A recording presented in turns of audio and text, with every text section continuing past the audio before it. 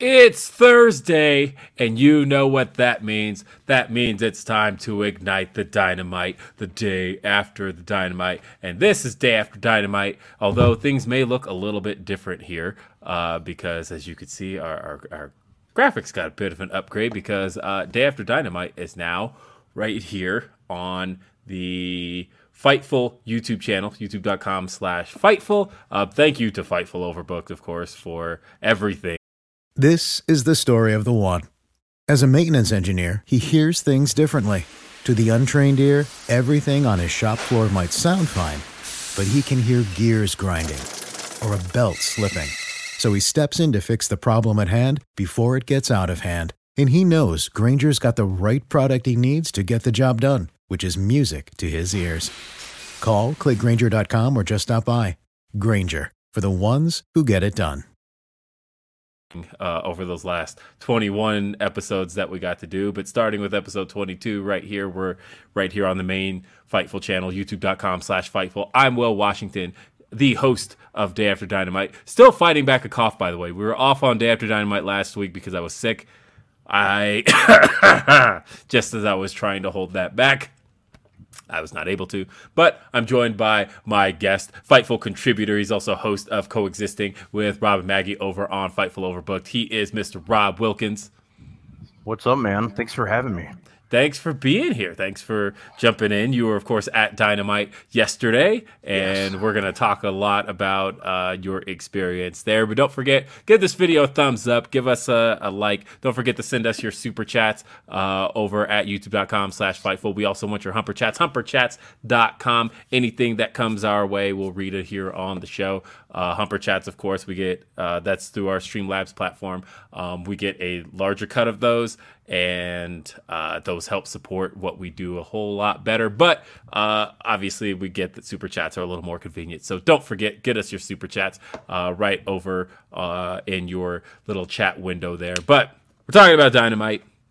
It's Day After Dynamite. Lots of stuff to discuss in the fallout and lots of speculation coming up.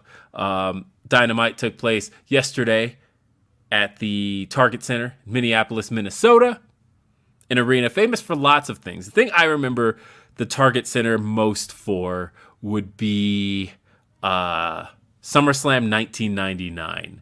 And part of the reason that event sticks out to me in my brain is because, one, we heard about the Target Center a lot at the time, right? It was Jesse the Body Ventura. He was the special guest referee at SummerSlam 99. The main event was scheduled to be Triple H versus Stone Cold Steve Austin for the WWF Championship.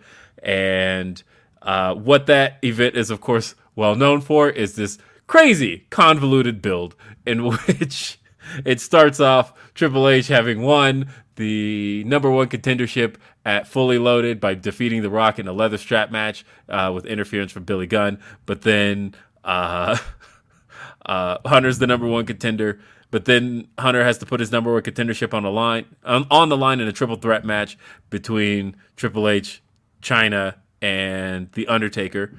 And then Chyna ends up winning that match via Stone Cold's interference. So Chyna is now the number one contender. And that was all to film this one random episode of, what was it, MTV? I think it was True Life. And once that was filmed, then Hunter has a rematch with Chyna on the Go Home Raw to SummerSlam. And Chyna ends up retaining via Mankind's interference. And then Mankind challenges Chyna for the number one contendership. Mankind wins. And then, and this is all one episode of Raw, by the way. And then in the main event, it's a Triple H versus Mankind. They double pin each other. So then they're both the number one contenders to become, to face Stone Cold at SummerSlam. And it eventually came out that the reason behind all of that change was because, Stone Cold, the WWF champion at the time, was supposed to be taking time off. And so he was going to lose the title no matter what. But it turned out there was a little bit of an issue with having Governor Jesse the Body Ventura raising a heel's hand. So it's like, can we slip a babyface in here? So Mankind ended up winning the title and then losing it the very next night to Stone Cold Steve Austin. It's one of the silliest builds of all time. Target Center in Minneapolis, Minnesota is where it took place. Of course, this was also the home of last year's Full Gear. So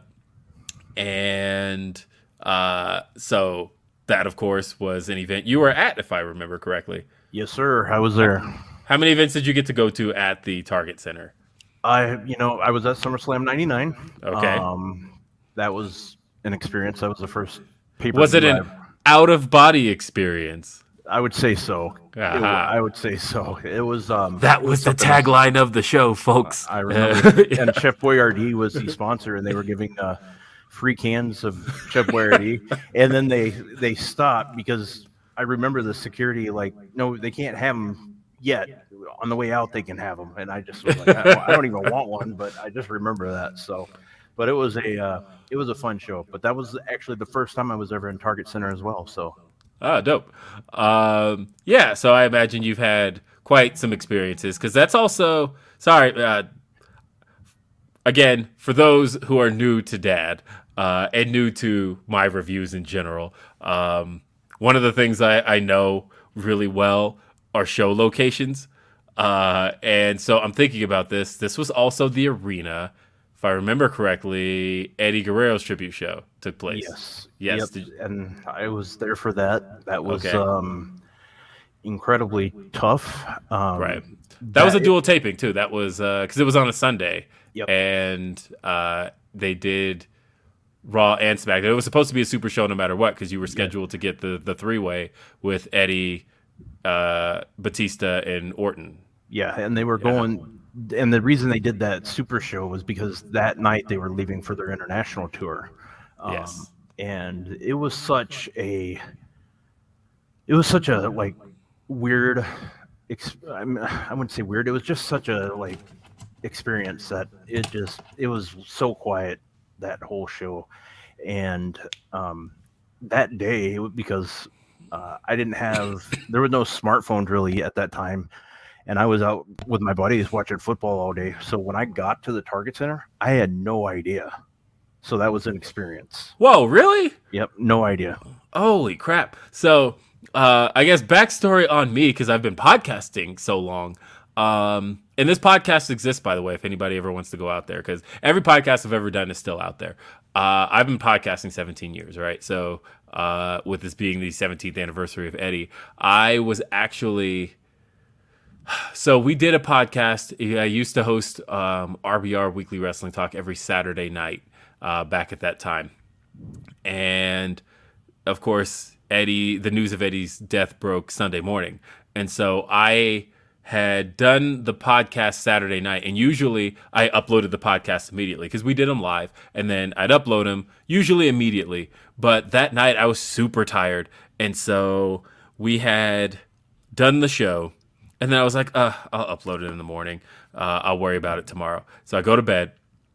I get up the next morning. I don't know what possessed me to check WWE.com of all websites. But for whatever reason, I get up and first thing I did was went to WWE.com. And there it is, big headline, Eddie Guerrero passes away, right? And so I am like devastated. I like dropped to my knees. I was so shocked. And I'm like, oh crap, that podcast we recorded yesterday kind of had what in hindsight seemed like some disparaging remarks about Eddie Guerrero. My co-host at the time, I won't say who it was, but he had kind of made a remark about Eddie's appearance and how he was like, he doesn't look healthy. Like he made that remark on the show. And I'm like, we have to put this up. Like I had never uploaded this show. And so we ended up putting like a disclaimer at the beginning of the show saying, hey, there are some remarks in this episode that in hindsight now seem tasteless now knowing what took place the day before. But we're going to leave the episode as it was. And so we ended up putting that one up. It's still out there. And yeah, but I can't imagine walking into that arena not knowing at all what had taken place. Yeah, it was that's so crazy. Weird. It was so weird. Like, I saw a couple, like what did it was a sign. Like I saw like one sign that said R.I.P. Eddie. And did you think he was like facing the Undertaker or something? That's exactly what I was going to say. I'm like, he's facing the Undertaker. That's kind of weird. He's not even. And then I saw another one, and then I actually saw a little girl crying. and she was wearing an Eddie Guerrero shirt, and I'm like, and I went with my friend, and I said, something is not right. Like, this place is way too damn quiet right now. And I asked like one guy that was, I don't remember what he was doing, but I just said, did something happen today? And he looked at me strange. He's like, yeah, Eddie Guerrero passed away. I'm like, holy crap. yeah. And that is a story. Holy shit. Yeah. I just like stopped, and Eddie Guerrero was one of my favorites that I used to, like, I told you on our show that I was a big tape trader guy. Mm-hmm. And Eddie Guerrero was like one of those guys that I like. He's the reason I watched early ECW stuff and stuff like that. I was just a big fan of his, and that was just a moment, and it was so quiet. And even Sasha Banks was at that show. She's talked about that before. It's just it's just weird. So it's safe to say that the Target Center is an arena that definitely is special to you. You've had a lot of memories there, obviously. And with this being Quake by the Lake, by the way, was the tagline of this show. It was one of the bigger Dynamites, I would say. This show, of course, opened with, this is kind of a weird thing to go from talking about Eddie Guerrero to now talking about a coffin match. By the way, shout out to Super Chat from Ray O, says, first time watching Dad. Is our fandom named Daddies? If you want to, go ahead. I love that, actually. And we got another from Ryan that says, Rob, did you realize it was Athena in the baddies section with you? I will not accept denials about your acceptance into the baddies. I guess, yes. Ryan, yes. For you, I will say yes. So, yes, the show opened with a coffin match. Darby Allin, this is his specialty. It's a match that now belongs to Darby Allin as far as AEW is concerned. This was his third. He, of course, had the first one last year at Fyter Fest. Yes, Fyter Fest. Where was that? That was in Austin, Texas, I want to say. Technically Cedar Park, but who's going to argue that? But he had the match with Ethan Page last year. He then faced Andrade, and now this time he's had a match with Brody King here at Quake by the Lake. I would say between the three, this was my favorite. This was just brutal from start to finish, the way Darby kicks into high gear here with Brody, and it got bloody very, very, very fast. And Darby is just kind of kicking the shit out of Brody, going in at him a million miles a minute. We had a lot of interference in this match. We actually got to finally see Buddy Matthews here again. We also saw, as people are patiently waiting to see what happens between Malachi Black and Sting, we got to see a whole lot of interference here. The thing people are mostly talking about from this match is the ending that saw Darby have Brody in a similar position to the ending to the Royal Rampage, the Royal Rampage, in which Darby choked Brody with a chain. Brody ends up passing out, and in the most spectacular, perfectly executed fashion possible, Brody King falls into the casket, and the casket closes. It was just amazing. I could not believe how well executed this ending went, and almost as if, like, was there just like a tiny person hid behind the casket who like closed it on time? No, there wasn't, but it was just phenomenal. I thought the match was great. Rob, how was this in person, and what did you think? It started like right off, obviously, with a bang. Like, the whole crowd was just into it. Like, nobody sat down at all. They were completely into this. It was loud. It started like right away when Darby just flew in and just hit him. Like, the crowd, that was like the first big pop because people were just ready to go. And like you said, within 30 seconds, Brody is just busted open, like already from those thumbtacks. And there was a big groan from the crowd with when he was showing that skateboard, and it was great. And then I told my friend, I go, if I know what came to my mind with that coffin, I'm like, I went back to the Seth Rollins moment when they did the statue reveal on Raw. Yeah. I'm like, Sting's going to be in that coffin. Yes, I had the exact same thought. Yeah, go, Sting's going to be in that coffin. And I was just like, and then all of a sudden I was just like, that was a big mark out moment for everybody around me. And I love old man napping Sting. It's just like, you guys disturb me, so I'm gonna get up here, because it like wasn't even like a graceful sit up. And look, Sting is one of my all time favorite wrestlers, but I love that he doesn't quite have like that graceful like Undertaker sit up. It's like, all right, you guys piss me off. Yeah, let me just get up here and do my thing. And it would have been great if he would have used the bat to get out of there. But yeah, I had a lot of fun with that. It's very predictable that he was in there, but I'm glad he was. I thought something was going to happen with Miro in this match. It didn't. That didn't end up happening till later. But yeah, it was so great. I was very happy with pretty much everything that went down to this match. A little more interference than I would have liked, but this was a solid B for me. I had just a lot of fun with this from top to bottom, and I thought the finish again was just one of the best finishes I've seen really since Dynamite has started. Phenomenal stuff. Tom Talks Rubbish, by the way, says not seen Dynamite yet, but here to say big love, homies. Thank you, Tom. Appreciate that. Thank you. And yeah, the feud's going to continue. Obviously, where it's going to continue, who knows? Actually, we kind of know, but we do know that we have officially, and I actually am going to hunt for this really quick, but it was announced that the Trios tournament is starting next week, and we have all of the teams in the Trios tournament. I actually have the bracket pulled up, and I want to bring this up on screen because holy crap, we have the Trios tournament. Yeah, finally, right? Yeah, this is something that it was announced a couple weeks ago, but as far as who was in it, we weren't sure. This bracket looks phenomenal. Here we have, again, as stated, AEW Trios tournament. On one side of it, we have Death Triangle and Will Ospreay and Aussie Open going head to head.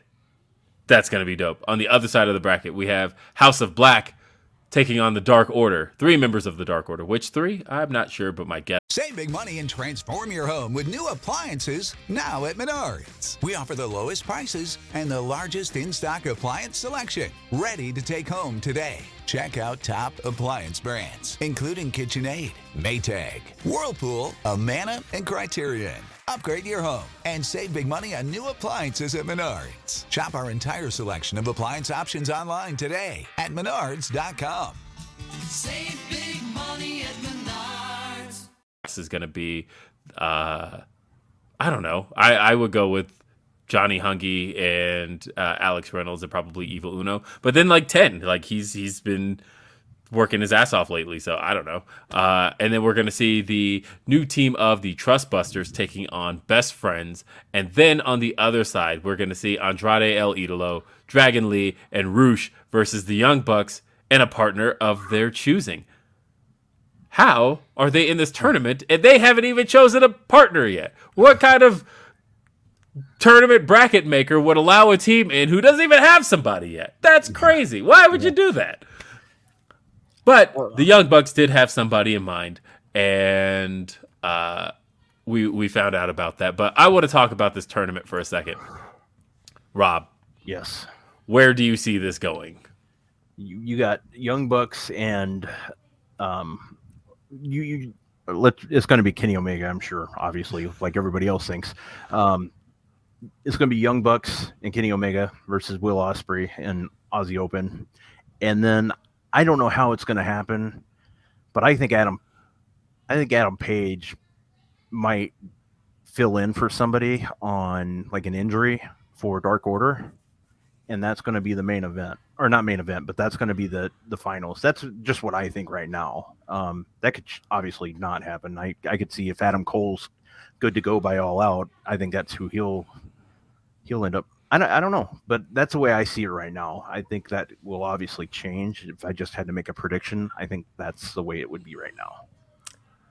I think just based on the build as of late, I feel like best friends have to make it to the finals. I feel like they've been so strong on Orange Cassidy lately. He's got the new music and everything, and really they've had the most segments that kind of center around the trios tournament. I think with them having the new attire, like it just feels like they've been really trying to cement them as a trio in our minds. Yeah. I believe like easily they also kind of have an easy route to the finals in the way that you could take best friends. Like they're obviously going to be Trustbusters, no question. I could see Dark Order going out early, where they're just kind of done. First round eliminated by House of Black. But then you have Best Friends versus House of Black. On that side, I would then say House of Black still has an unfinished issue with multiple people, right? They've got an issue with Sting. They've got an issue with Miro, who says he's coming for them. So you kind of have a little bit of an out that protects them if you're going to have Best Friends go over House of Black. And then I think no matter what, Young Bucks and their partner go all the way. They defeat Andrade, Dragon Lee, and Roosh, and they defeat. Now, what's crazy is, let's say it's Kenny Omega. I tweeted this yesterday. This is how we get to the Will Ospreay Kenny match. Yes. This is how we get to their first confrontation. What? Yeah, that's like it's from what last month when Sean Ross Sapp interviewed Kenny Omega. That was like the setup for it, and it's just. Going back to it now, I'm like, wow. Like once I saw that bracket, I was like, holy crap, that is something else. from what I thought, I was like, this is it. I was kind of wondering. Before I was like, well, they're not going to start this early, I don't think, to build something for Wrestle Kingdom, and I don't even necessarily know if AEW is going to be involved with Wrestle Kingdom, but that's what I was thinking it was going toward. But now it's it's going to be this, and I'm fine with that. I mean, I would prefer a singles match, but I'll take this if that's the way they want to do it. Oh yeah. Well, we did have a backstage segment in which the Bucks wanted to talk with Adam Page finally, and basically clear the air on everything that had gone down, and the Bucks apologized. They officially apologized to Hangman about everything that had happened, and Hangman accepted the apology. They basically recapped everything, talked about how we were on top of the world for so long, but as soon as AEW started, we got selfish. We kind of got in our own ways, and it's basically been problems ever since. But we were proud of you and what you had accomplished at Full Gear, and we want to let you know that, and we just want to be friends again. Perfect. But Hangman says, you know what? The fact is, you guys didn't support me in my run for the world title. These guys did, so I'm supporting them for the trios titles. But find somebody that you guys can trust. And Brandon Cutler says, I think they're talking about me. Yeah. And, I've seen people speculating, like, what if it's not Kenny? What if it's Kota Ibushi? What if it's this person? What if it's this person? What if it ends up being Adam Page? Like, one, there's no time for that. There's literally no time. It's next week. There's no show you can suddenly find a way to undo what you just did here. It's Kenny Omega. And the reason I fully believe it's Kenny Omega is because, one, everybody in the locker room thinks it's Kenny Omega. And, Sean had that report from Fightful Select that the word was that Kenny was coming back. I helped corroborate that in that I did get, I guess I didn't. So I got a no comment before Sean put his report out, but I didn't get a no. And then, and then after Sean put his report out, I got okay, now that it's out there, yes, this is what I've also been told.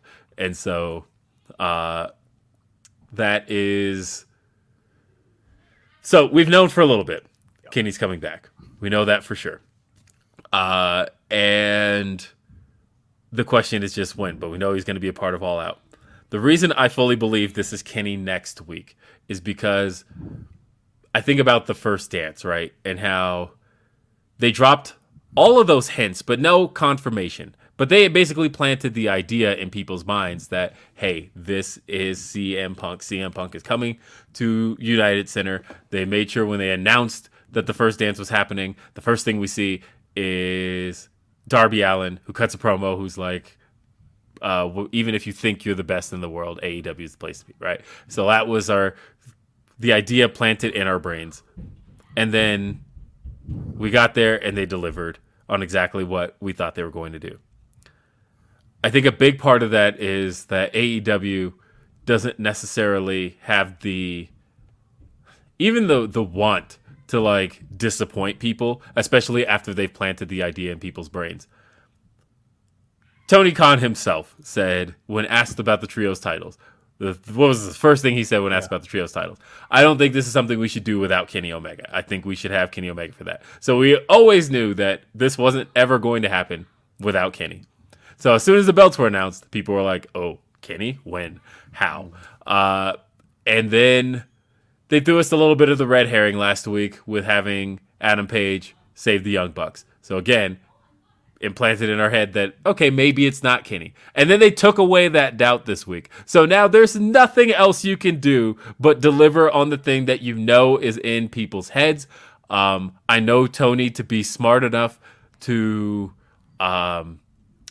stop a rumor from spreading too far. He's done really well with that. So if he was coming across the idea that if he saw too much, if he saw it was going too far and knew that he didn't have the ability to deliver Kenny Omega, I don't think he would allow it to spread this far. So I truly, truly do believe that it is Kenny next week.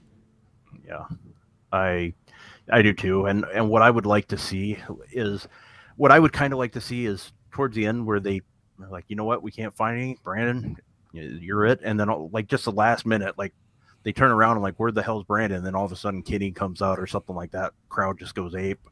They have to save it for last, in my opinion.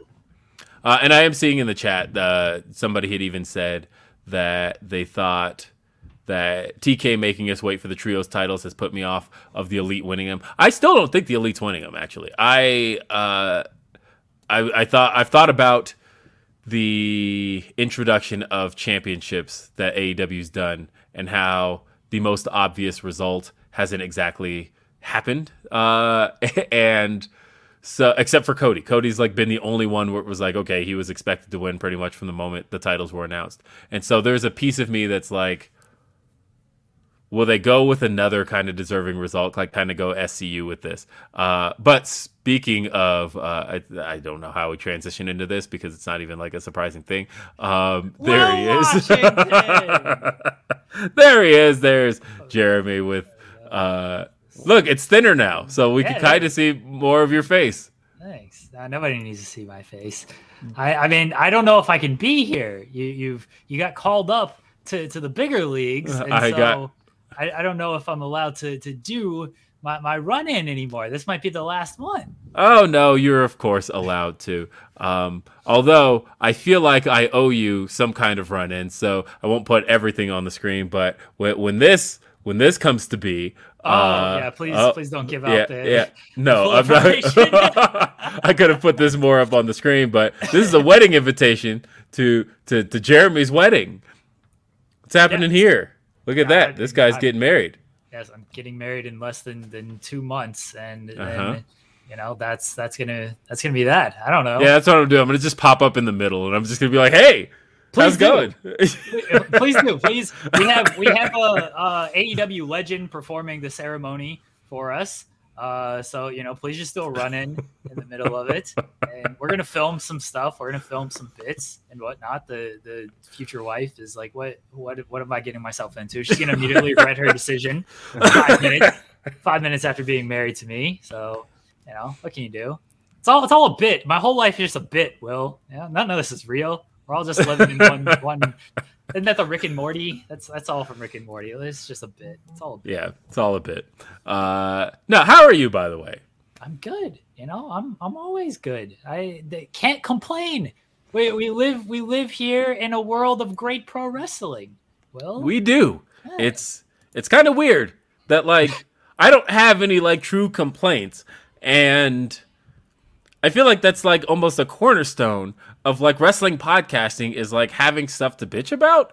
And but I have noticed over the last couple of years that when things are great, people want to hear even more about it than when things are shit. Not that people don't want to hear about the shit things, but I feel like there is more joy in hearing about the enthusiasm. The best numbers I ever did on any podcast I've ever done was on the CM Punk return show. Literally just talking about the first dance. Best numbers I've ever done on a podcast. So I do know that when people are enthusiastic and excited, it can result in great shit.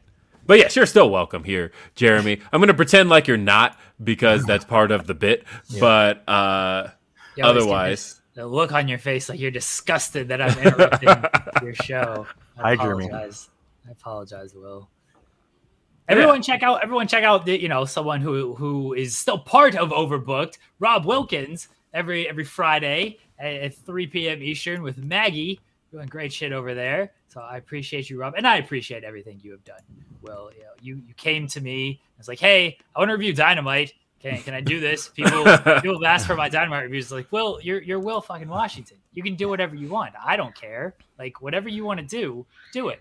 And you deserve everything great that has come your way from this show to Grapsody and everything else that is going to continue to come your way. AEW Music Legend. It's on the invitation, Will. It's literally on the invitation. I have to figure out a way to cover my address. But he literally put on the invitation. Hold on, damn it. Yes, you're covering. I'm covering the important part. There it is. Go. Oh, wait. I've got your address in there. Oh, shit. Please don't give away my address. Oh, no. Oops. I do have one question I want to bring up. Jeremy, can you really quick cut a promo on Jarrett Bailey from what he did to you this past weekend? I mean, just fuck Jarrett Bailey. That's my promo. He screwed me over, and he doesn't understand Missy Elliott references either. That was bad. Can you believe this? Will Washington, I had the first pick in the NFL in our fantasy draft, our group fantasy draft. He told me, you have the first pick, Jeremy. You have the first pick. And then I show up to the draft, and I had the 12th pick in a 12-man league. And so I went from first to last, and I made a Missy Elliott reference, how he flipped it and reversed it on me, and he didn't understand it. Whoa. The easiest Missy Elliott reference at that. He didn't get it. I thought you were going to say, oh, yeah, I hit him with the he, and okay, maybe somebody didn't get that. But that's the easiest Missy Elliott reference of all time. Right. He's 12, all right? Jarrett Bailey's a 12-year-old. I think he's gonna be at the wedding. I'm gonna punch him in the face. I'm punching Sean Ross Sapp in the face. I'm gonna fight everybody at my wedding. It'd be great. Yeah. All right, Jeremy. I'm getting out of here. Thank you for everything, Will Washington. Thank you, Rob Wilkins. Everyone, bye, everybody. Hope you enjoyed Dynamite. Bye, guys. He's gonna punch some folks at his wedding. I hope to be there. So. Well, I'm going to try. I am so I'm working off a percentage. You better be there, Will Washington! I work off of percentages, right? Because I said that, I said this past week I was 35% going to be at All Out. And now, by the way, it's at 100%. So I'll say Jeremy's wedding is currently sitting at a 42%. And as far as... fuck All Out! Come to my wedding, Will Washington! So I'm working on it. I am working on getting those percentages higher, and it's just a matter of finding all of the things. I will say I've never been to Ohio. That I have only That's ever. Not a good reason to come. Oh god, he's never gonna leave. No. My longest stay in Ohio was a 2-hour layover, and that's about it. So, exciting times. And we got a couple more on the Super Chizat front, to where Van Twinblade says, the third man is Orson Welles. Spoilers for a 73-year-old movie. Thank you. And all I know is I'm excited for this tournament. I think that, there's such a huge field of trios, and I'm actually kind of surprised at who's not in this. I think, obviously Undisputed Elite wasn't going to make it to this, but there's stuff you can do with them for later. Yeah. So I think it's all there. On one end, I want to see Will Ospreay and Aussie Open win, but on the other side of it, Death Triangle was kind of the foundation of the trios division. How do you do this without them? Yeah. But on the other side, we've also already seen the Elite versus Death Triangle before. A great match. Saw it at Daly's Place January 1st, 2020. But we've seen it. And so I would like some fresh stuff out of this tournament. I don't know. But I will tell you this. We got to see the tag team. What was this? This was Lucha Rules. This was a tornado tag match. It was the Lucha Bros going up against the team of Rush and Andrade El Idolo. Wow, that match, it was fantastic in person, and I did rewatch the Coffin match, but I did not get to the rest of the show. And in person, that match was just phenomenal, and I just absolutely love watching those four go. Yesterday was the first time I ever got to see Rush in person, so that was that was a very good moment, or made me very happy at least. So I absolutely love that match. The thing, and I don't know if anybody's reported it because I haven't checked, but after the match, Phoenix was being helped by, I can't remember who was the ref Doc Sampson was helping him after the match. It was kind of weird. I told people, but I don't know if they didn't pay attention or what, but he was helping him. It was kind of weird, and he was limping, but that's the thing. I don't know if he was selling it, because that's the thing, but it was weird, and Sampson went all the way to the back. So I hope. I mean, I will say throughout this match, so I don't know, but I do know that Rey Fenix was selling quite a bit throughout this match. Yes. He's a phenomenal seller. Now, this is one of those your mileage will vary kind of matches, because I know that tornado tags aren't for everybody. I could very much see a lot of pure wrestling reviewers basically being like, I couldn't understand what was going on, and this was just a train wreck. I could see people saying that. Sorry, go ahead. I'm not one of those people. I love tornado tag matches. And I've loved them across companies. One of my favorite matches on Raw was a tornado tag match. And I think to me, this wasn't hard to keep track of. It was a lot of fun. I will say it got a little messy after the commercial break when things kind of came back. It did kind of lose itself. I also think that they've kind of gone to the well one too many times for my liking on Penta mask spots. Like, okay, we've done it. We know that's an easy way. Like, at this point, why not just tie the mask around your neck or something? Because clearly people are constantly coming for your mask, right? Pinto El Cero Miedo. And by the way, he wasn't Pinta Oscuro this time. That was actually pointed out on commentary that at this point, he and Rey Fenix were back to basics on being the Lucha Bros, and wanting to take on Rush and Andrade. There was a ton of chaos in this match, though. Penta sacrificing the mask to stop the pin, that was fun. Yeah.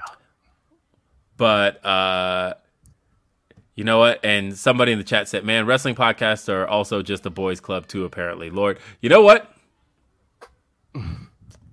While that's true, there's... well, I can't deny that. I will say, though, that, hey, there are other podcasts in the pipeline, by the way, as far as I'm concerned. So there's stuff. There's stuff. Stay tuned. And I just want to say, if you paid attention to my Twitter, you know. And I just want to say I misspoke. It was Penta, not Phoenix. Oh, okay. That makes a little more sense. Yep, it was Penta, not Phoenix. Okay.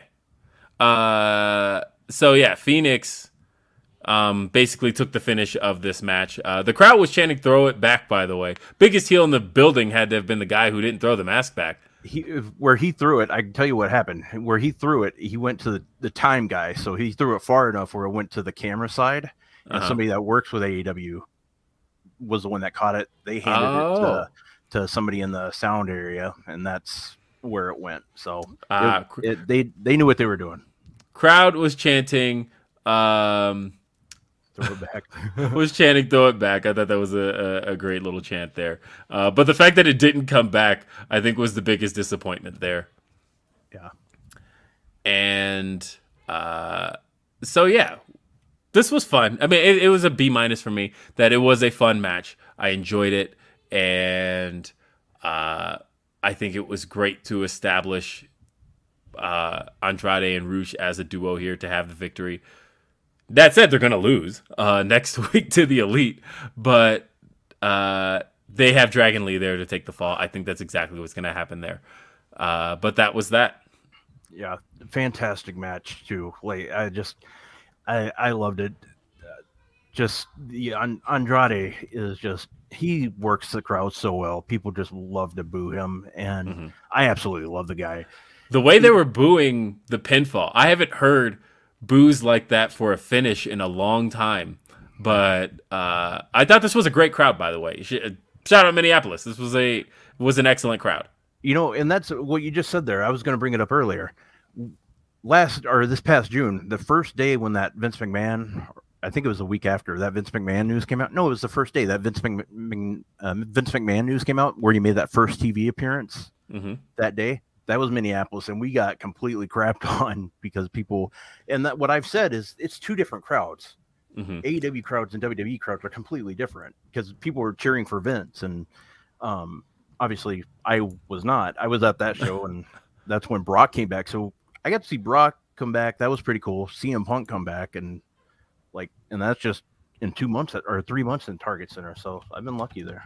Yeah, there's a story behind that hasn't been reported. I need one more source on it to corroborate it, but that may be one of those things that ends up in an Ask Rhapsody Fightful Select show. But there's a story there, actually. And so we said Anthony Henry get squashed by Luchasaurus. That was what it was. Christian Cage was on the Tron. Jungle Boy runs in the back to go after him, and security ends up breaking it all up. Luchasaurus comes in, destroys everybody, headbutts Pat Buck, of all people. And then we had a promo from Miro. Miro is approached in his promo by Julia Hart, who tells him to embrace their gift. And he says that... what did he say? There's only one woman allowed to touch my face. Yeah. And it's not her. Yep. Yeah, exactly. It was something, paraphrasing, yes, pretty much right on there. And yeah, it was good. The crowd loved it. They laughed and loved it. And then he says he's coming after House of Black. Yes. So that's probably our 6-man we're getting of Miro, Darby, and Sting versus the House of Black. Okay. Yeah, I'll take it. What else? Then there was the in-ring segment with Jay Lethal, Satnam Singh, and Sanjay Dutt, and they were talking about taking out Wardlow, and Lethal wants another shot at the title. Out comes Wardlow, and he is joined by his former Pinnacle teammates, FTR. Continuity here, by the way. When MJF had his issues with Wardlow and he was trying to get FTR on board, and FTR specifically told MJF, hey, leave us out of that. We love Wardlow. We have nothing to do with any of that. And hey, still on the board, right? The Pinnacle still alive, just with these guys. How would Sean Spears feel about this, I wonder? I was wondering the same exact thing. What you just said, I was like, oh, where the hell is Spears? Come on. We're probably the only two people on Earth wondering that. But yeah, we probably, and yeah, that's true. But nonetheless, it's interesting that I think people for the longest time were thinking going into All Out that it was going to be FTR challenging for the tag team titles. However, that's starting to not seem like the case. And I said last week that I didn't want it to be the case, that I love FTR. I think FTR is on their hottest run, and one of the hottest runs a tag team has really ever been on. Yeah. That said, there's another team on a hot run right now that I would capitalize on, and that's the Acclaimed. The Acclaimed are on a really hot run right now. They got that big victory over the Gun Club last week. They're extremely over, and to me, I feel like you could probably stretch, because FTR has so much going for them already. They have 3 sets of belts. One of them is a belt that's owned by Tony Khan. So it is, you do have the ability to have FTR do something tag team title wise. They can defend the Ring of Honor tag team titles in AEW. No big deal. It can happen. And you can have them defend against practically anybody at All Out. As a matter of fact, I think about how Death Before Dishonor ended with Claudio and Wheeler Yuta coming after FTR. I feel like you can do that, while at the same time, you got to capitalize on what the Acclaimed is doing. And I feel like Swerve and Keith Lee are hot. The Acclaimed are hot. To me, no brainer. I would go with the Acclaimed versus Swerve and Keith Lee. There's obviously the rap connections you can do there. There's things you can do with that would be fun. That's where I would go.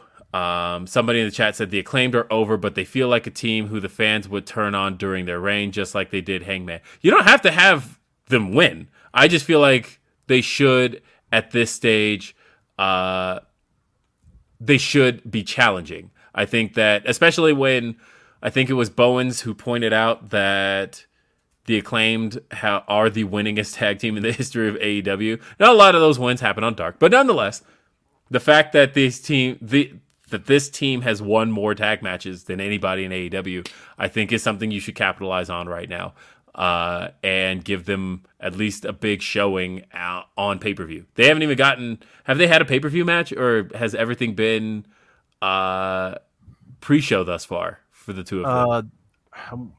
I think it's either been pre-show, or I don't think they've had a match on pay-per-view. I mean, I know, so as a tag team, because I know Caster was in the, he's been in the multiple things.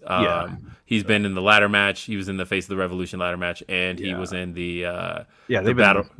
He was in the Casino Battle Royale. But as a tag team, I don't believe the two of them have had a tag team match on pay-per-view, and that's the act, right? So, like, to actually get to the tag titles would be a cool thing for them. And like I said, they're extremely over. That opening screech from their theme it gets pops every time, I think.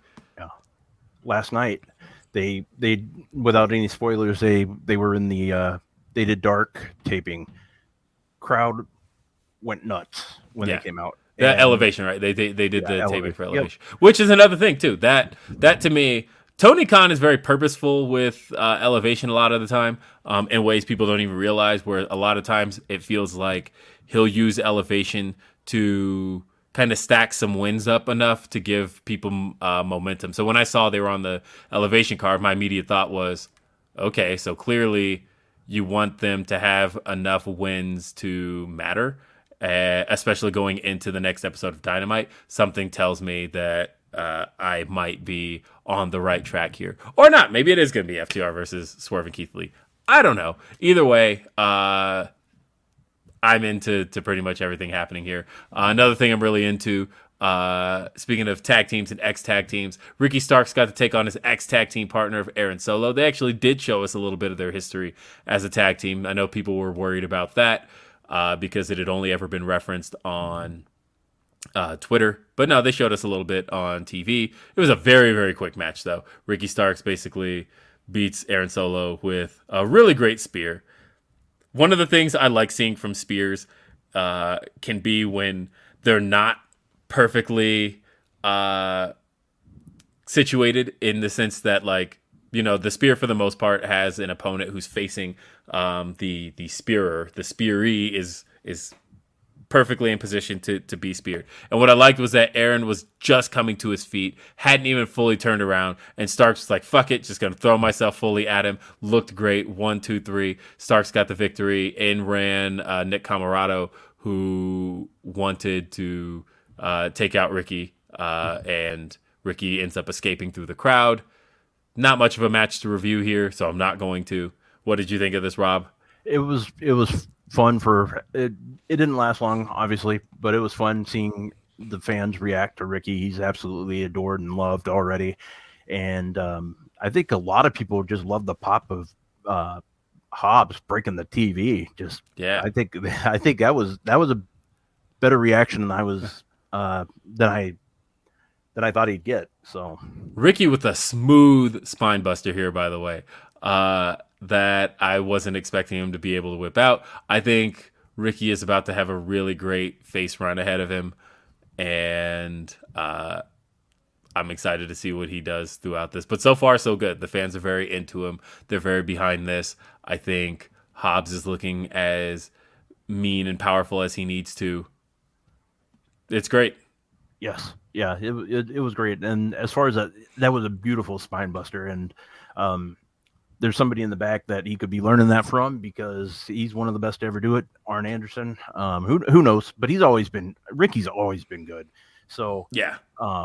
But it was like you said, it was a good spine buster. I even noticed that, like, last night. It was a good one. And so I was pretty excited for that, because that's actually one of my favorite wrestling moves. It's just a good one. And slightly earlier in the night, but as in not in the 9:30 time slot, but still later than last week, Madison Rayne took on Jade Cargill for the TBS Championship. Jade Cargill, of course, defending at she was 38-0 going into this. She wants her 39th win. She took on Madison Rayne. Yeah. Fame achieved via her run in Impact Wrestling. She has also been all around the globe. She wrestled in Ring of Honor. And seeing Madison Rayne here on this stage is still a little bit fascinating. I asked the question yesterday, and the answer was actually All Out. But I was like, is this the biggest televised crowd? Because she had those TNA house shows. But was this the biggest televised crowd Madison Rayne had been in front of? And of course, the answer was actually All Out, or All In, the first All In. But nonetheless, it's still weird seeing Madison Rayne, like, on a big stage with a big crowd, because mentally I've been watching this person for 15 years, and in that time it's usually been in, like, a sound stage. So it was a little bit odd to see, but she took on Jade Cargill, challenged.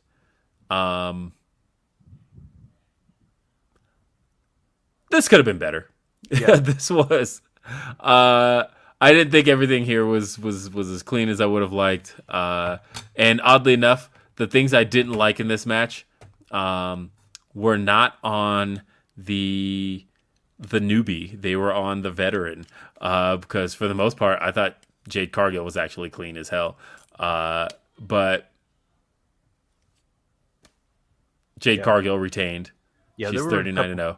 There were a couple of spots that I noticed, and I was just kind of weird. Plus, the crowd was dead for it, which is disappointing, because Jade Cargill, they were hot once Jade Cargill came out. I was going to say her entrance was really over. She seems to be very over with fans in general. It seems like as soon as her music hits, people very much pop and react for Jade Cargill. Yeah, and the section to my left, there was probably 10 guys saying, chanting, "Cut the shit, Tony, cut the," and it's like, no, he's not out. I have tried to get "cut the shit" over as a chant, by the way. I know I was, forget what show I was at, but Tony was interviewing Jade in the ring, and I'm chanting "cut the shit," and nobody's chanting along. I think like 3 other people were, and I thought, how is this not caught on with people by now? "Cut the shit" should be very much a thing that that lives wherever Jade goes, and it wasn't.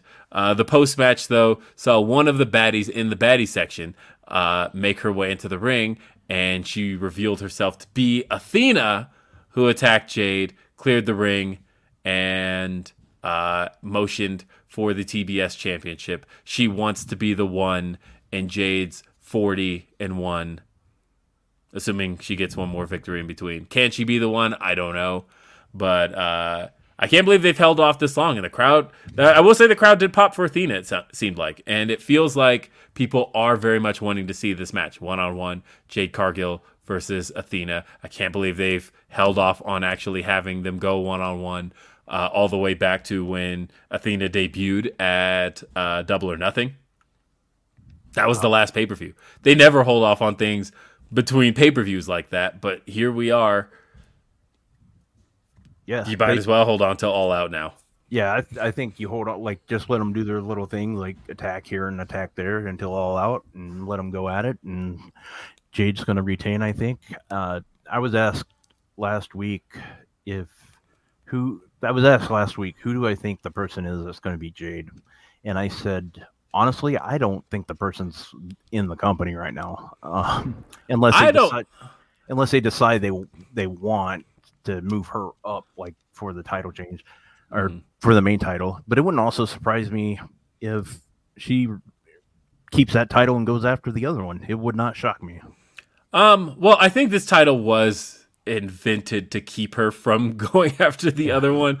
I think the whole point was to keep Jade strong, to keep her undefeated, but to keep her out of the rankings. So therefore, because she's not ranked anymore, and therefore you can have her continue doing this, continue building up, continue looking strong without winning the world title.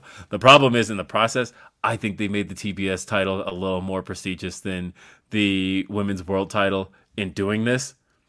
Now, that said, Toni Storm, of course, is going to be having a match with Kylan King next week. Really looking forward to that. I think Kylan King has been on a phenomenal indie run since her last appearance in AEW, and she felt like she's had something to prove, and she's been everywhere, just kind of left and right doing her thing. I think coming back next week, she's going to show that she's got a little more than we ever thought she had. She's going to be facing Toni Storm. I don't think they're going to go with the one-on-one again, but it does seem like they are headed toward Thunderstorm versus Toni Storm versus Thunder Rosa. I think they're probably going to do a 4-way at All Out. That's my guess. I think with Jamie Hayter, Britt Baker, Toni Storm, and Thunder Rosa for the world title. That's my thought. Some have said triple threat because obviously Britt's hovering around this. Britt isn't going away. She's going to be having the match. And I think if you do the 4-way, you can finally kind of execute the split in the match. Because like the way I would do it is have Britt demand that Jamie lay down since it's a one fall to a finish kind of thing, and then like Jamie doesn't. Like give her a moment. Give her a moment that'll pop the crowd. That'll get people into her finally deciding, no, I'm done with this Britt. I'm not doing that. So we'll see. We also got the reveal that Ty Conti will no longer be using, and I heard this last week, but it's official. She will no longer be using the last name Conti. She is now Ty Mello, which is her given last name. Conti, of course, was the last name that she took on when she married her former husband, Jorge Conti. And since she's remarried, doesn't really make a whole lot of sense to keep that last name any longer. I thought they'd just go as far as using Ty Guevara, just to like really hammer the gimmick home, but nope, she is Ty Mello now, and she had a match on Rampage that I'm not going to talk about, but you saw. Mm-hmm. But this brings us to our main event, the AEW Interim World Title on the line. Chris Jericho taking on Jon Moxley, but not just any Chris Jericho, folks. Oh no, we had the Lionheart, Chris Jericho, using his White Zombie music that I believe he used in ECW. Am I correct?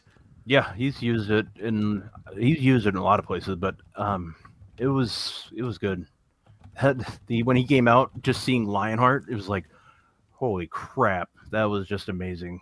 It was like it felt like a time machine, kind of, just for a minute, you know, like just seeing this, like he looked younger, like from a distance, like I could just see it with the tights and everything. I'm not saying he was exactly, obviously, that young, but he just looked great. He did, and it was just cool to see the guy that, again, I'm talking about ECW here, but the guy I watched on ECW tapes, New Japan tapes.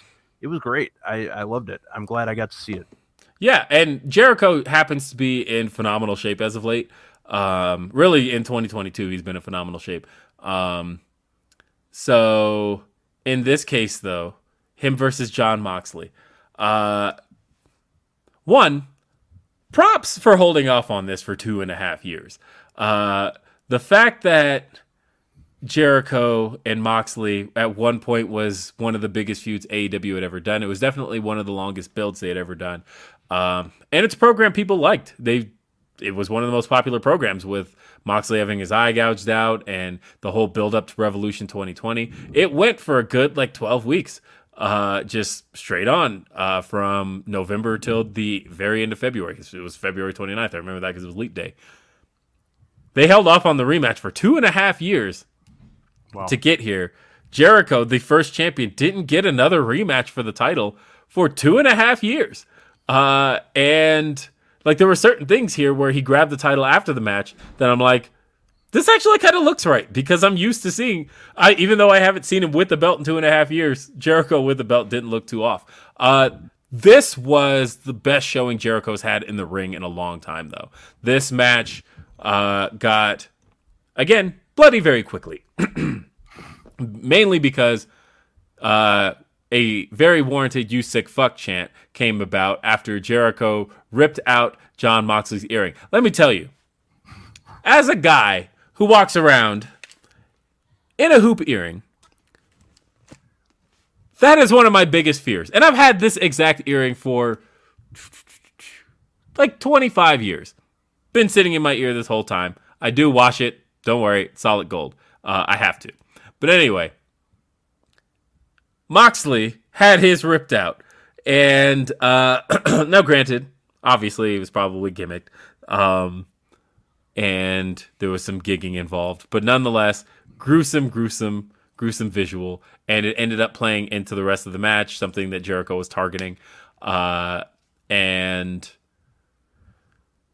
yeah, these two just worked a really great, smart match. Jericho looked amazing out there. Moxley continued to perform at a top level. I can't believe how good this was. This was one of my favorite TV championship matches of 2022. Yeah, it was great. And I don't know how it came across on TV, but the crowd started getting behind Jericho a lot in this match, which was something that I was rather surprised by. And then once he hit that Lionsault, they went nuts, and that even surprised me more. But it was such a good match. I love the anticipation that the crowd had when Jericho would just put Moxley in these different holds and get out of them, and you could definitely tell the tribute at the beginning when they're with some of the holds that was definitely some Stu Hart stuff in there, and I loved that. It was just good. Overall, fantastic match. It is everything that I wanted and more. I knew I was going to get a good match because I've never seen a bad Jon Moxley match, and so getting that made me really, really happy. Yeah, I thought that Moxley has been on a really great run this year. And he had a promo earlier in the show where he talked about, again, he's not a fan of the word interim because as far as he's concerned, he is the champion. And I appreciate it like Jericho. Every time he said he was coming to become the champion, Jericho would not say interim champion. Jericho was saying, I'm going to be the AEW World Champion. Because these guys should have a chip on their shoulder over the fact that they're here defending this title, fighting for this title. And where's the champion? Champion's nowhere to be found. As far as we're concerned, this is the championship. And yeah, this match was longer than their first one, first AEW one, and I would even say better. It didn't have the story of the eye around it, and didn't have a whole bunch of interference like the last one. There was interference, but not like the last one. Yeah. But ultimately, Moxley wins with the choke on Jericho. Jericho taps out. Again, just a phenomenal main event. Jericho still has the ability to remind us that at 52 that he still has just a lot going for him, and this was a great showing for Chris Jericho. But the post match is what has everybody talking. The post motherfucking match. So this match, by the way, solid A. Oh, absolutely. Can't go A+ on it. Definitely not going S tier, but this was very good. Very great main event. Very great storytelling. These guys are top tier guys for a reason. Just a great match. The post match though saw after the match, Jericho Appreciation Society runs in. This leads to, or half the Jericho Appreciation Society. This leads to a run in from the Blackpool Combat Club. Leads to the rest of Jericho Appreciation Society. We see Eddie and Ortiz make their way in. Whole bunch of brawling going on. These guys just are still at each other's throats. Yep. And then, let me tell you, I have watched this like 10 times already, and each time I keep looking for different people in the crowd just to see their facial expressions when that static hits and Cult of Personality plays. See it, this massive pop. Massive pop. CM Punk makes his way down and clears the fucking ring of everybody. And I forgot he hasn't really like interacted with Chris Jericho the entire time he's been in the company in the last year. CM Punk has been out here. He's had 21 matches in AEW. Hasn't even scratched the surface of the guys who are there. Yep. But he cleared the ring of these guys. And then Moxley turns around. Big reaction to big reaction. Yeah, this face off. People start chanting "Holy shit!" And Moxley flips off CM Punk and leaves. Yeah, hits him with that shoulder too. Yeah, hits him with the shoulder. Hit him with the shoulder. Moxley looked like a complete tough guy here. He makes a great case, right? You know, the idea that I'm the AEW World Champion. I'm carrying the belt. I've been the champion. And I've not only been the champion, but I have had a match every single week since I've become champion.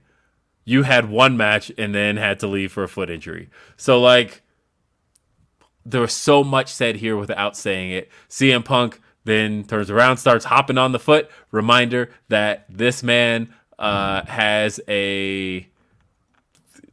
He worked the hell out of all of us, right? This man walked around in a boot 2 weeks ago at San Diego Comic-Con talking about, I'm in a lot of pain. I don't know how the recovery is going to go. He had everybody talking about, well, maybe Full Gear then is when we see CM Punk back. Oh, no. Yeah. This man. And I'll tell you, the only word I personally got on this, I tweeted this because somebody asked me, they're like, when did you find out of CM Punk? I was like, I didn't. I don't know what you thought I knew. But the only thing I knew was that I was told specifically by somebody in AEW, you will know what All Out is looking like by the end of Quake by the Lake. And I thought, okay, that's good enough for me. That was actually all I needed. Because I'm curious. We only have 3 more Dynamites. And so where is all of this going? I had no idea. Now I know. CM Punk versus Jon Moxley in the main event in Chicago at All Out. It's funny. That graphic they put out for All Out about 5 weeks ago, has been a bigger spoiler than anybody realized, right? Like, they put it out about an hour too early because they put it out the day that Swerve and Keith Lee won the tag titles, and on that poster, Swerve and Keith Lee had the tag titles on it. I hadn't seen that at the time, but I then got DMs from people that were like, oh yeah, this graphic kind of spoiled it, that they were winning. Yeah. The graphic has had, since it's been out, has had both CM Punk and Jon Moxley with the titles on it. Yep. My thought initially was, oh, this is just a hope. This is a hope that they're going to get there, but obviously not happening. It's happening. Yes. This is it. Yeah, I was like everybody last night. Just like everybody last night, once that music hit, it was holy shit. You know, the crowd, we went nuts. CM Punk just coming out and clearing that ring, and I just loved how he was just so easy with everybody. Like he didn't have a problem with anybody. Like when Sammy went after him, flew over the top rope, and Punk just let him hit the ground. I love that. And then he gets in the ring and he takes out Hager tries to take out Hager with the clothesline, and he had to put a little more effort into it, but he got him, and then he had the Jericho stuff, and it was just great. The whole crowd, and I'm anxious to go back and look at reactions now.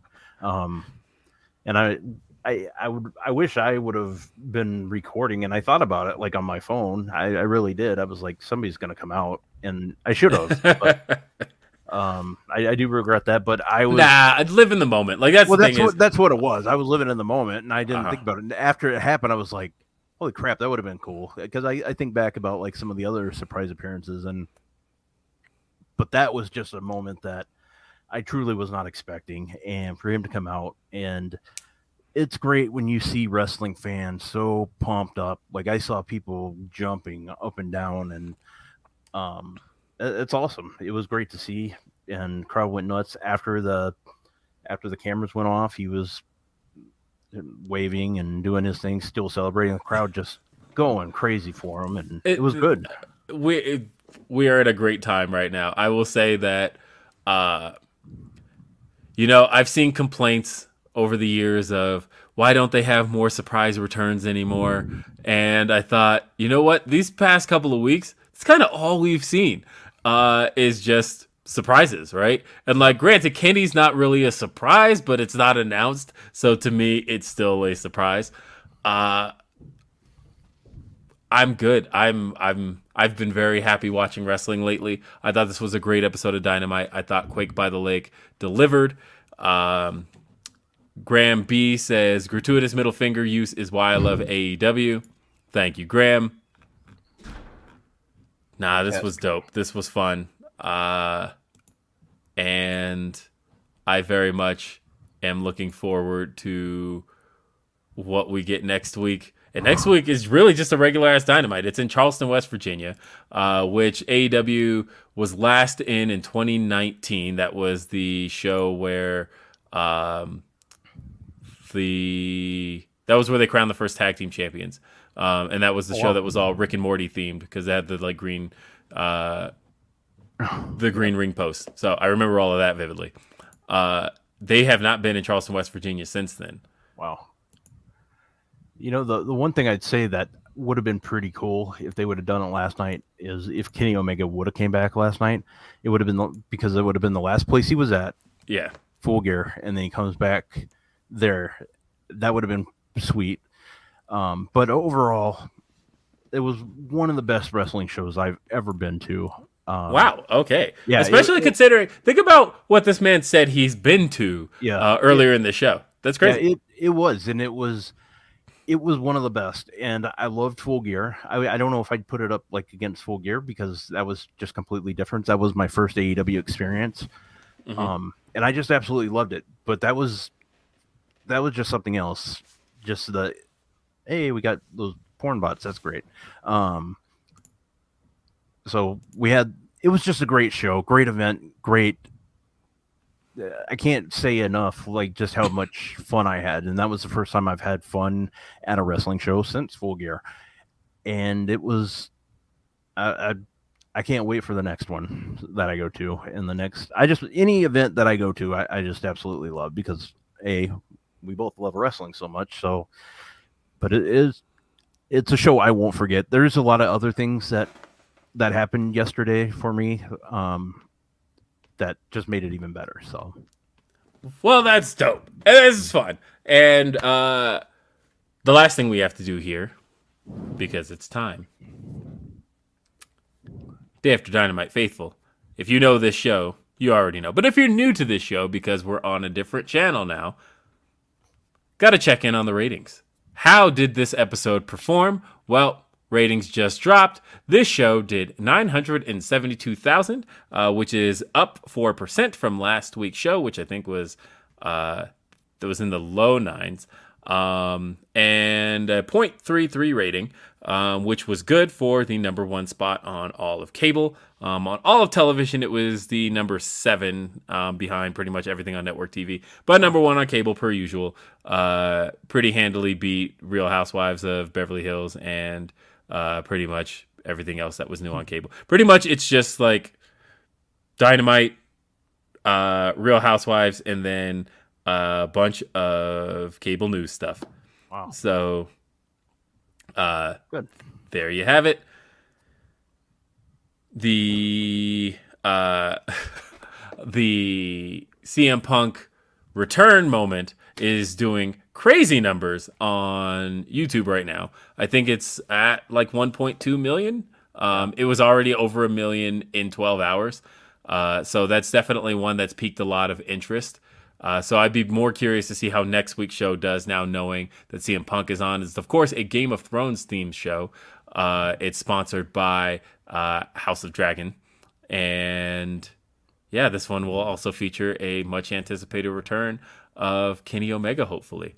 Asking, are you going to watch SmackDown tomorrow night? Of course I'm going to watch SmackDown tomorrow night. I haven't really missed the show in the Triple H era. And so we'll see how that goes. And I've enjoyed them. That's the thing is, I haven't actively been missing a lot of that stuff because of a brand name. Like a lot of it for me was just, it wasn't for me. But the last few shows I have enjoyed. And so, as I said before, I'm eating good as a pro wrestling fan right now. I have nothing to complain about. I'm still not watching NXT 2.0. That show is definitely not for me. But it's not to say that I'm not giving all of this stuff a try, but if it's not for me, it's not for me. And so that's pretty much it. Rob, thank you for being here on this first edition of Day After Dynamite right here on the Core Fightful, the main roster, as we've been calling it. We got the call-up. I got the call-up. And next week, there's going to be even more fun stuff. Awesome. Yeah, thank you so much for having me. I've been wanting to do one of these, and I reached out to you a couple weeks ago when I knew I was coming to this show. I was like, hey, I'm going to be there. If you want me the next day, I'd absolutely love to do it. And I was like, let's do it, and you gave me that chance, and I love just being there, and I love being part of this show too. And it was just a great day yesterday, and exactly what you said. Wrestling we're eating good right now. Yeah. It's fantastic and eating good. Yeah. What plugs do you want to make really quick, Rob? Follow me on Twitter at Rob Wilkins. Otherwise, every Friday at 3:00, I host Coexisting with Rob and Maggie. And then at 4:30, we move over on Fightful Select, and we do just like a short interview. Will was on there 2 weeks ago with us. I was. And that was fun. And this week we have Tom Talks Rubbish on there. He's Super Shadow you heard from earlier? Yeah, he's going to be on there. We're going to have a blast with him. And other than that, on Fightful Select, I do all the pay-per-view pre-shows on there, and then I do retro reviews. So I'm on Fightful exclusively, so check me out there, Fightful.com. That's right. And as I mentioned, cool stuff coming about. Somebody in the chat guessed it. I'm not going to say who, but you know who, because he literally just typed something. But there'll be an announcement about that very, very soon. Pretty much as soon as everything's ready. But outside of that, folks, don't forget to follow me. I'm William RBR on Twitter and Instagram. I also host Grapsody. That is the kind of flagship of things that I do. That's every Saturday at noon Eastern, 9 a.m. Pacific. That's right here, youtube.com/Fightful. And I also am over on the Women's Wrestling Army channel hosting Beyond the Bells, and I've got some cool stuff happening there. And sorry, I'm smiling at the chat because that person knows that they've just been acknowledged. And yeah, like I said, cool stuff coming up. Otherwise, folks, that's it for this edition of Day After Dynamite. Thank you for joining us. For my guest, Rob Wilkins, I'm Will Washington. I will see you next time. Have a great day. Peace. Peace. Thank you. Everyone knows therapy is great for solving problems, but getting therapy has its own problems too, like finding the right therapist, fitting into their schedule, and of course, the cost. Well, BetterHelp can solve those problems. It's totally online and built around your schedule. It's surprisingly affordable too. Connect with a credentialed therapist by phone, video, or online chat, all from the comfort of your home. Visit BetterHelp.com to learn more and save 10% on your first month. That's BetterHelp, H-E-L-P. When you need mealtime inspiration, it's worth shopping Kroger, where you'll find over 30,000 mouth-watering choices that excite your inner foodie. And no matter what tasty choice you make, you'll enjoy our everyday low prices, plus extra ways to save, like digital coupons worth over $600 each week. You can also save up to $1 off per gallon at the pump with fuel points. More savings and more inspiring flavors make shopping Kroger worth it every time. Kroger, fresh for everyone. Fuel restrictions apply.